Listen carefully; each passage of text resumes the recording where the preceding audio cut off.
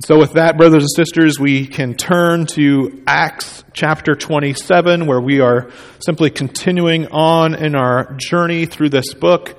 But as we turn there, I want to encourage you to maybe put a finger in Acts 27 and then find also Romans chapter 15, and hold on to that. We'll read Romans 15 first, actually. But over the past several weeks of Mark's sabbatical, we've been working our way through this book, through Acts, and we might think of this as the major final section of the book, the final chapter. Not Acts 27, but the final chapter of the whole book, if you were to think of it in different chapters, other than the chapters that it's numbered with, of course.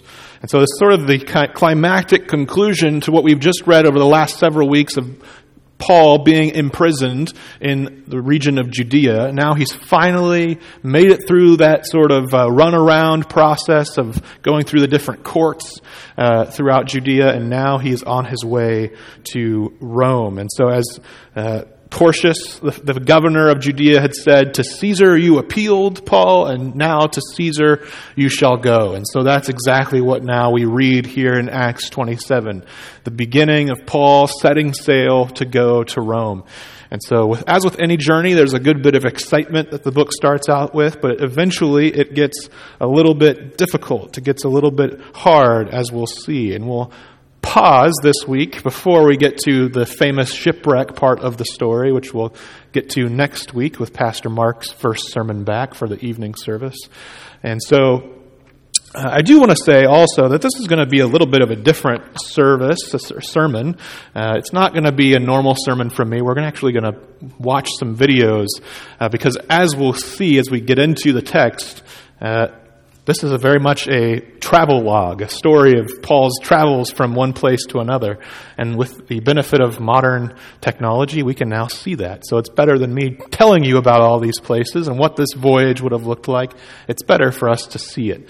But before we do, we can think about Paul's heart. Think about Paul and what his aims were. This whole trip to Rome was not happenstance. It was not a coincidence. He was very much planning, and he felt called by God to go to Rome. And not just to Rome, but hopefully to the furthest reaches of the Roman Empire, which would have been represented at the time by a place like Spain. And so I'll turn your attention to Romans 15. We'll start in verse 23, and we'll just read down to verse 28. So we'll see Paul's intent. And he writes this passage, by the way, before going to Jerusalem, as he's on his way to Jerusalem, where now he is departing, he's leaving. So this was a few years prior to where we'll read tonight in Acts 27. So we read this in Romans 15, verse 23 and following. "But now, since I no longer have any room for work in these regions, the regions of Asia Minor, and since I have longed for many years to come to you, I hope to see you in passing as I go to Spain." Now, he says, I want to see you in passing, you Roman Christians. I want to go to you in Rome before I go to Spain, and to be helped on my journey there by you, once I have enjoyed your company for a while. At present, however, I am going to Jerusalem, bringing aid to the saints. For Macedonia and Achaia have been pleased to make some contribution for the poor among the saints at Jerusalem. So that was one of Paul's reasons for going to Jerusalem in the first place, was to bring that contribution from Gentile Christians to Jewish Christians to sort of bridge that gap between those two people groups. So verse 27, "For they were pleased to do it, they were pleased to give that contribution, and indeed they owe it to them. For if the Gentiles have come to share in their spiritual blessings, they ought also to be of service to them in their material blessings. When therefore I have completed this and have delivered to them what has been collected, I will leave for Spain by way of you." So Paul didn't know exactly how he was going to get to Spain, but he knew he was going to hopefully get to Rome one way or another.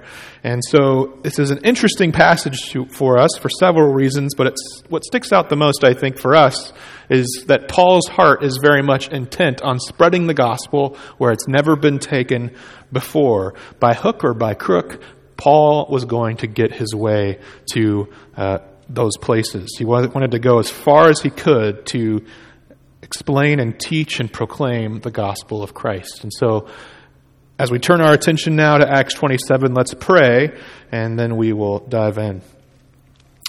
Our Father, now as we turn to your word, we ask for your illumination, that we would understand it so that we may see the early history of our church, the church of God. And so, Lord, we pray now that you would not only help us to understand it, but to take up the torch in our own generation and to carry forth the same gospel proclamation to the world. We pray this in Christ's name. Amen. So hear now the word of the living God from Acts 27, verses 1 through 26. And when it was decided that we should sail for Italy, they delivered Paul and some other prisoners to a centurion of the Augustan cohort named Julius. And embarking in a ship of Adramyttium, which was about to sail to the ports along the coast of Asia, we put to sea, accompanied by Aristarchus, a Macedonian from Thessalonica. The next day we put in at Sidon, and Julius treated Paul kindly and gave him leave to go to his friends and be cared for. And putting out to sea from there, we sailed under the lee of Cyprus, because the winds were against us. And when we had sailed across the open sea along the coast of Cilicia and Pamphylia, we came to Myra in Lycia. There the centurion found a ship of Alexandria sailing for Italy and put us on board. We sailed slowly for a number of days and arrived with difficulty at Cnidus. And as the wind did not allow us to go further, we sailed under the lee of Crete off Salmone. Coasting along it with difficulty, we came to a place called Fair Havens, near which was the city of Lasea.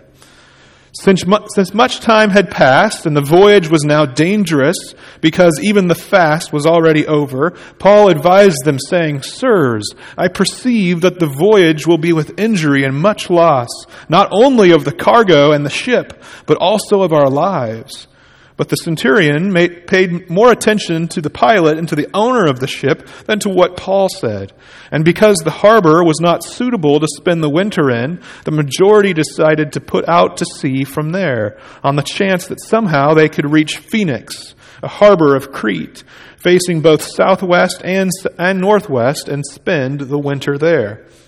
Now when the south wind blew gently, supposing that they had obtained their purpose, they weighed anchor and sailed along Crete, close to the shore. But soon a tempestuous wind called the northeaster struck down from the land. And when the ship was caught and could not face the wind, we gave way to it and were driven along. Running under the lee of a small island called Cauda, we managed with difficulty to secure the ship's boat. After hoisting it up, they used supports to undergird the ship. Then, fearing that they would run aground on the Syrtis, they lowered the gear, and thus they were driven along. Since we were violently storm-tossed, they began the next day to jettison the cargo. And on the third day, they threw the ship's tackle overboard with their own hands. When neither sun nor stars appeared for many days, and no small tempest lay on us, all hope of our being saved was at last abandoned. Since they had been without food for a long time, Paul stood up among them and said, "Men, you should have listened to me and not have set sail from Crete and incurred this injury and loss. Yet now I urge you to take heart, for there will be no loss of life among you, but only of the ship. For this very night there stood before me an angel of the God to whom I belong and whom I worship. And he said, 'Do not be afraid, Paul. You must stand before Caesar. And behold, God has granted you all those who sail with you. So take heart, men, for I have faith in God that it will be exactly as I have been told. But we must run aground on some island.'" This is the word of the Lord. I don't know about you, but I love to travel. I mentioned it in this morning's sermon. I love to travel and to see the world. It's one of my favorite things. And I love to see not only new things, but I actually also really enjoy the planning process of travel. As Bailey and I were planning our trip for England, I spent months leading up to it, basically all of my spare time trying to figure out, A, what we wanted to do, how we were going to do it, and what the timeline would be so as to maximize our entire experience. I loved looking at at maps and sort of following along with where we were going to be going and trying to map out what would be the best and most efficient way to get from point A to point B. But if there's one thing I've learned over the years, it's simply that YouTube is a really good tool to use when you want to travel, when you want to see things. And so as I was planning our trip, I would spend a lot of time on YouTube trying to see what that would look like to go to all these different attractions or historical sites or things like that. And so as I was reading through this passage, and I've been reading it for several weeks now, sort of highly anticipating this, I decided eventually along the way that I just really should show you guys some videos to see what we've just read, to sort of be there and see it. We live in the 21st century. We have this great opportunity to use technology to see and visualize what the world looks like over in Greece. And so Paul, as you can see on this map, makes a very long journey from the first red dot over on the right all the way across to the left, or I guess I should say the left, I was over here for you guys, to Malta, which is where we'll pick up next week with the famous shipwreck event. And so we'll watch these two videos. The first video is from an Australian Paul scholar, so his whole life has been spent studying Paul, and so he's got a cool Australian accent as well. And so he'll sort of show us what this looks like, and then another one gives us, I think, even better visuals. So it's about 15 minutes of video, and afterwards I'll sort of drive home some simple lessons from the text, from what we can learn from here in Acts 27. So with that, let's watch these videos.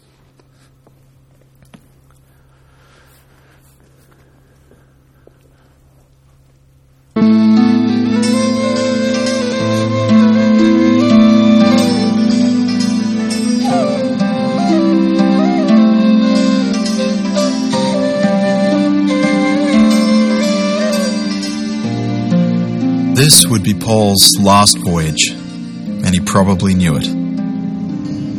As I thought about what lay ahead for Paul, this soldier of the cross, a reverence filled my spirit. And I suspected that retracing his final journey from Jerusalem to his last breath in Rome would add to the gravity and respect I was already feeling.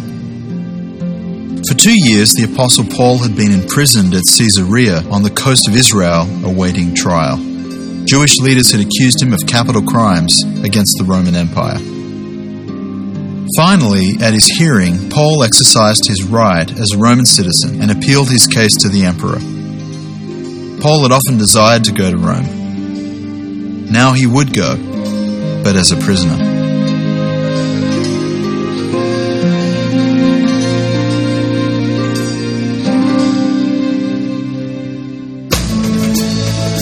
I'm in pursuit of Paul, the Apostle. My name is Con Campbell. I've studied Paul's 13 New Testament letters for years. Now I want to know him better. For the first time, I'm following his journeys from Jerusalem across the Mediterranean, all the way to Rome, where he was martyred.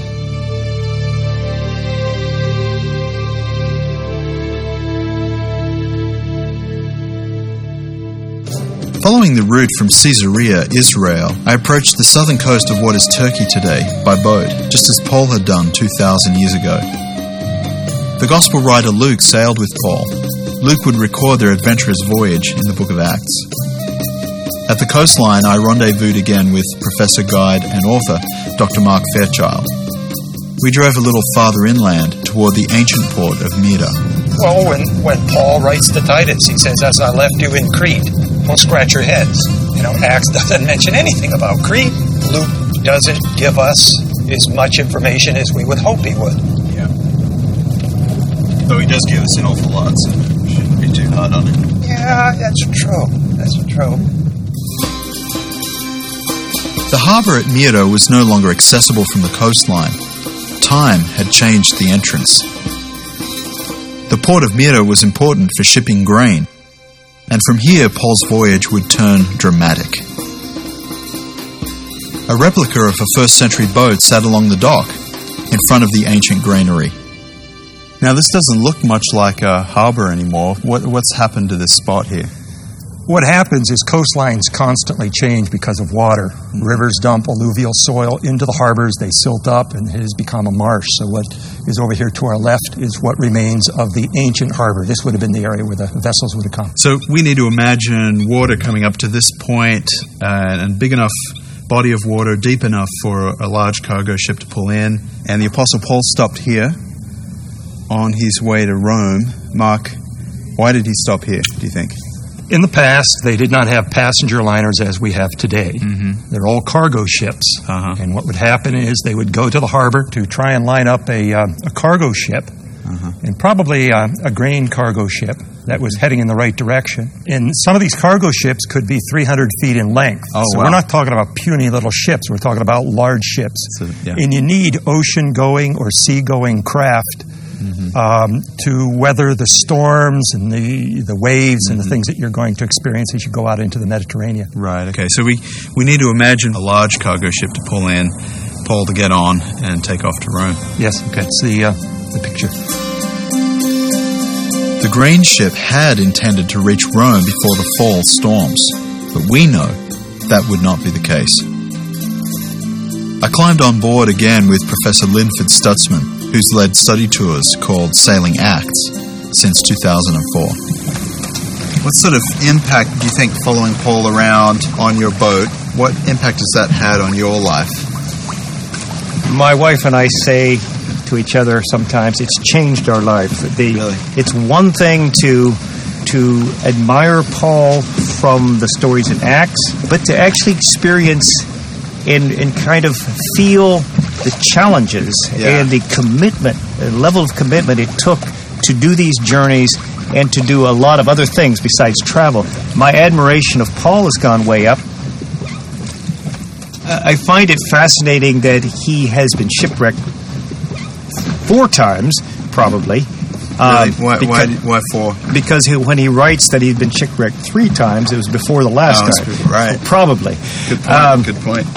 But the shipwreck story in Acts 27 is the best account of a first century shipwreck in existence in the Mediterranean. Yeah. So historians and archaeologists often refer to Acts 27 because of its accuracy and details of what had happened. Not only does it describe the wind, the weather, the place, but the tension on board among the people who are desperate.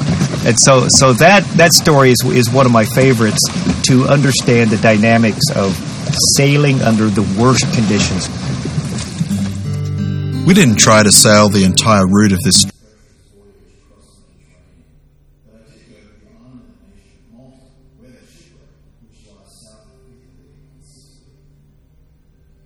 Had they missed this island, they would have been driven even farther west toward the north coast of Africa. According to the book of Acts, it was early morning, first light, when they finally sighted land and ran aground. So I decided to go out early too, in the area of St. Paul's Bay, where many believe the shipwreck occurred. But before reaching Malta, a drama played out that would terrify both the soldiers and the sailors. After changing vessels in Myra, they sailed to the Greek island of Crete. And they had the option of spending the winter there, but the crew decided they would push on their way to Rome, against Paul's advice, actually. And they were caught in a horrible hurricane. For the next 14 days, they were out of control, being pushed east in a kind of zigzag across the Mediterranean. They were not able to see the sun for this time. They couldn't see the stars. It was a horrible experience. But Paul was able to offer comfort to the crew because he said that in a vision, an angel had appeared to him, telling him that he must appear before Caesar and give an account of Christ. And in fact, all 276 on board the vessel would be spared. In spite of Paul's words, they feared for their lives. Acts chapter 27 describes the shipwreck.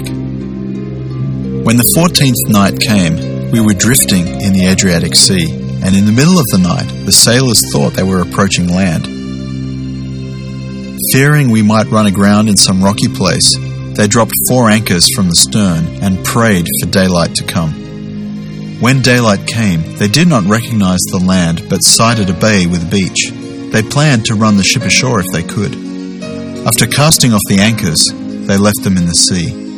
Then they hoisted the foresail to the wind and headed for the beach. But they struck a sandbar and ran the ship aground. The bow jammed fast and remained immovable, while the stern began to break up by the pounding of the waves.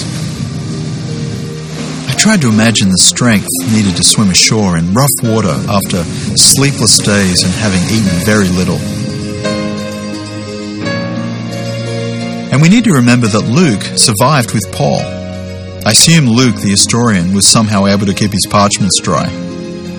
And, fortunately, he was something like a physician who could care for the sick and injured.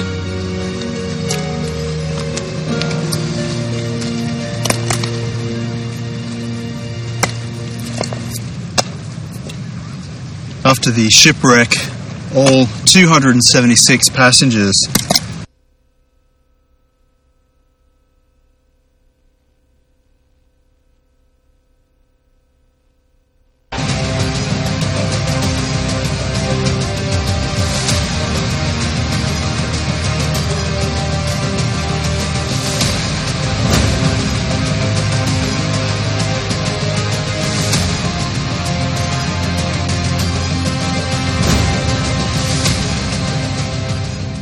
After Paul appealed to be heard by Caesar, they needed to make the long journey by boat across the Mediterranean Sea from Caesarea in Israel across to Rome. A centurion named Julius was put in charge of him, but he did not travel this passage alone. 2 of his friends, Luke and Aristarchus, willingly went with him to provide him with support and companionship. Paul's journeys as a free man were now over, and he would never see his home again.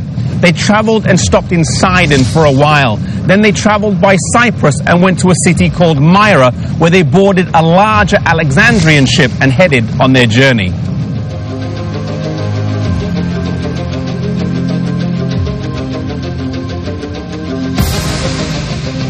They then sailed by Crete for some protection, but the seas were rough and it was slow going.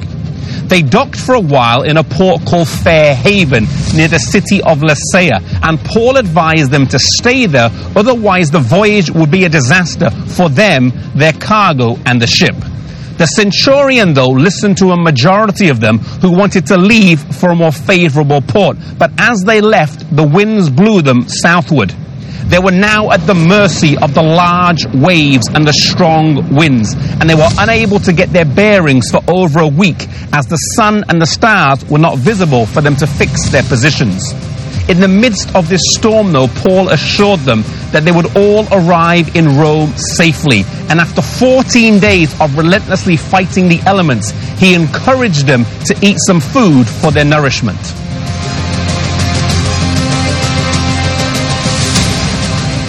The next day they saw land and headed towards it, but the ship ran aground. Roman law stated that if a ship ran aground, the prisoners could be killed. For if a prisoner escaped on his way to shore, the person who was assigned to look after them would pay with their life. The centurion, however, wanted to save Paul, and for the second time in Paul's life as a prisoner, his influence ensured that the other prisoners did not escape, even though they had opportunity to do so. Those who could swim jumped overboard and swam to shore, while those who couldn't grabbed pieces of wood, and finally, everyone made it safely to shore here in Malta.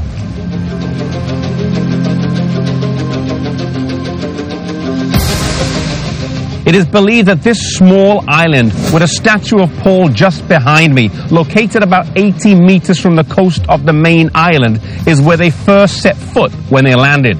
The natives of the island made a fire to warm the wet men, and Paul gathered some branches to add to the fire, and as he did so, a viper fastened onto his arm. Everyone was expecting him to die, but he shook it off as if nothing had happened, further impressing in the minds of those watching that this was no ordinary man. God was watching over him. God had a special work for him to do in Rome, and it wasn't his destiny to die on this small island.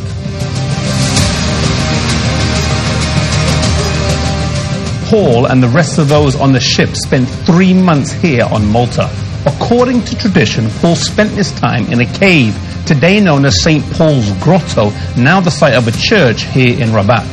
Wherever Paul was, he was a true missionary, and he made a difference in the lives of the people that he met. One of the leading citizens of the island was a man named Publius, and he had a father who was sick with a fever, and Paul prayed for and healed this man. The Cathedral of Mdina is built on the spot where it's believed the house of Publius stood.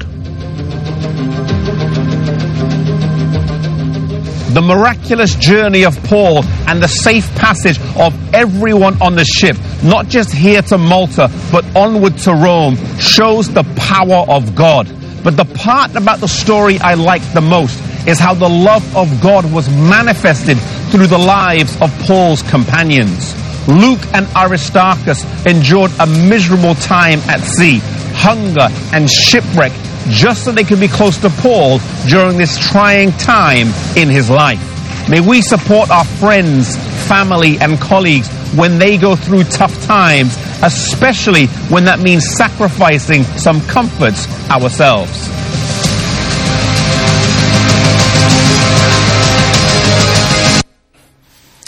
So I hope these videos, sort of as inspiring as that one is with the music and everything, I hope that they help you to see what this will look like, and not only to see what the land looks like and the sea, but to really feel the weight of the anxiety that they would have felt as they sort of lose their bearings and are lost at sea, adrift, fearing for the worst, not knowing what was going to come of them.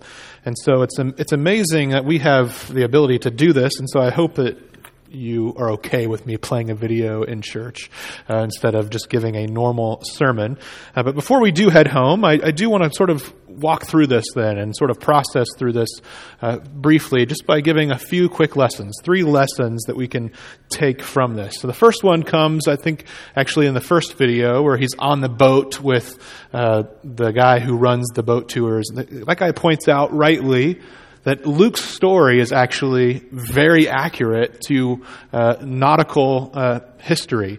And so historians have gone back and looked at this, and even naval historians have gone back and tried to look at Luke's story, and they've actually seen that this is all incredibly accurate. Now, to us, that may not be a big deal. Of course, we say that the scriptures are inspired by God, and therefore they are true and right, and of course they're going to be accurate. But it's interesting to consider that Luke, as a physician, not as a Navy, a maritime person. He was not someone who had a whole lot of experience out on boats, especially out on the Mediterranean. It's interesting that he gets everything so interestingly correct. He notes the winds that are there. He notes the leaves that they travel through and the places that they had passed by along their way. He knows also of the location of Syrtis. Syrtis is the sort of shallow parts of the sea off the northern coast of Libya, where sailors in the ancient world were terrified of this place. They actually would tell mythic stories about the sea creatures that resided there because bad things would happen if you were blown off course into the Syrtis, which are the shoal, sort of the very shallow part of the ocean where it was known for ships to get wrecked and to crash and for people to lose their lives.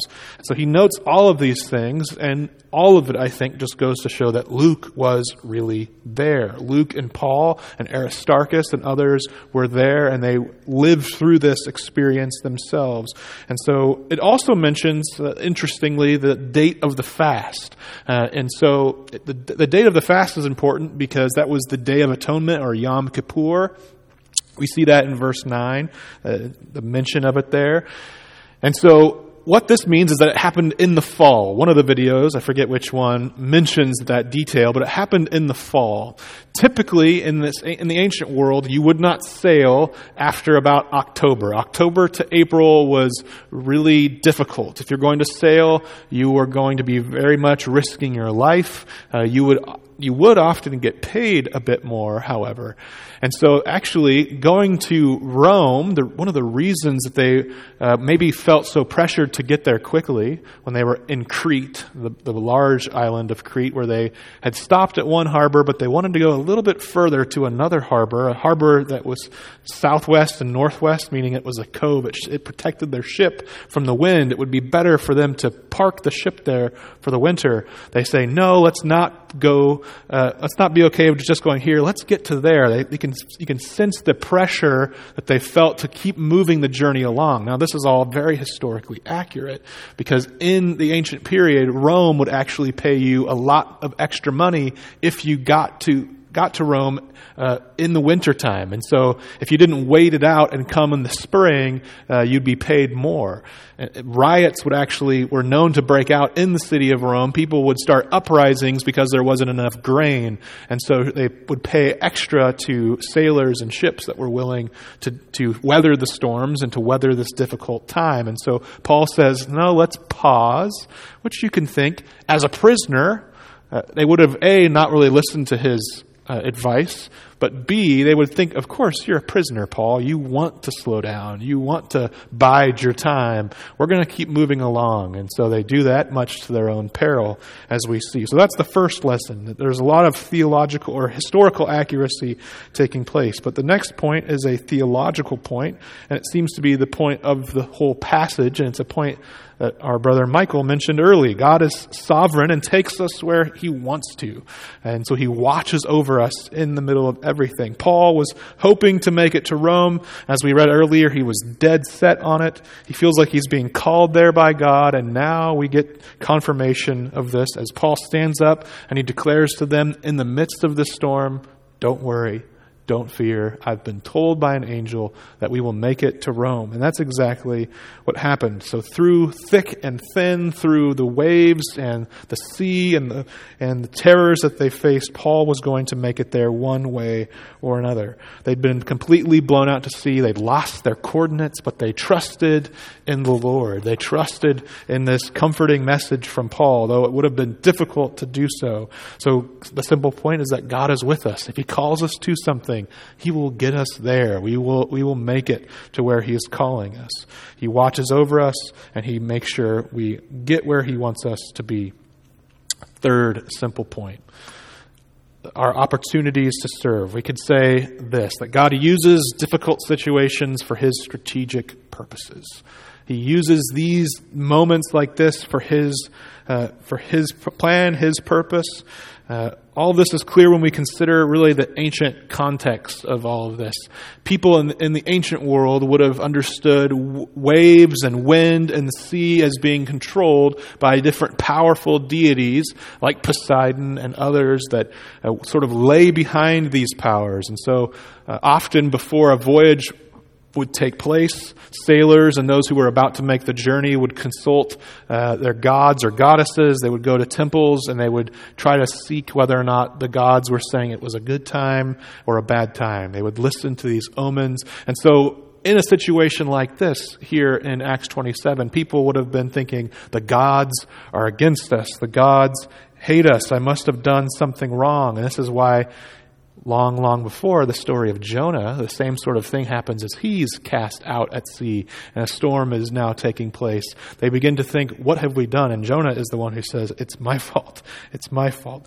And so it's interesting then that ever since the opening pages of the New Testament, this fear of the sea, which was very much common for Jews in this time period and throughout the Old Testament, they feared the sea. The sea meant chaos and disorder. It's interesting then that in the New Testament we see God's control over the sea, God's control over the chaos and the disorder of the sea.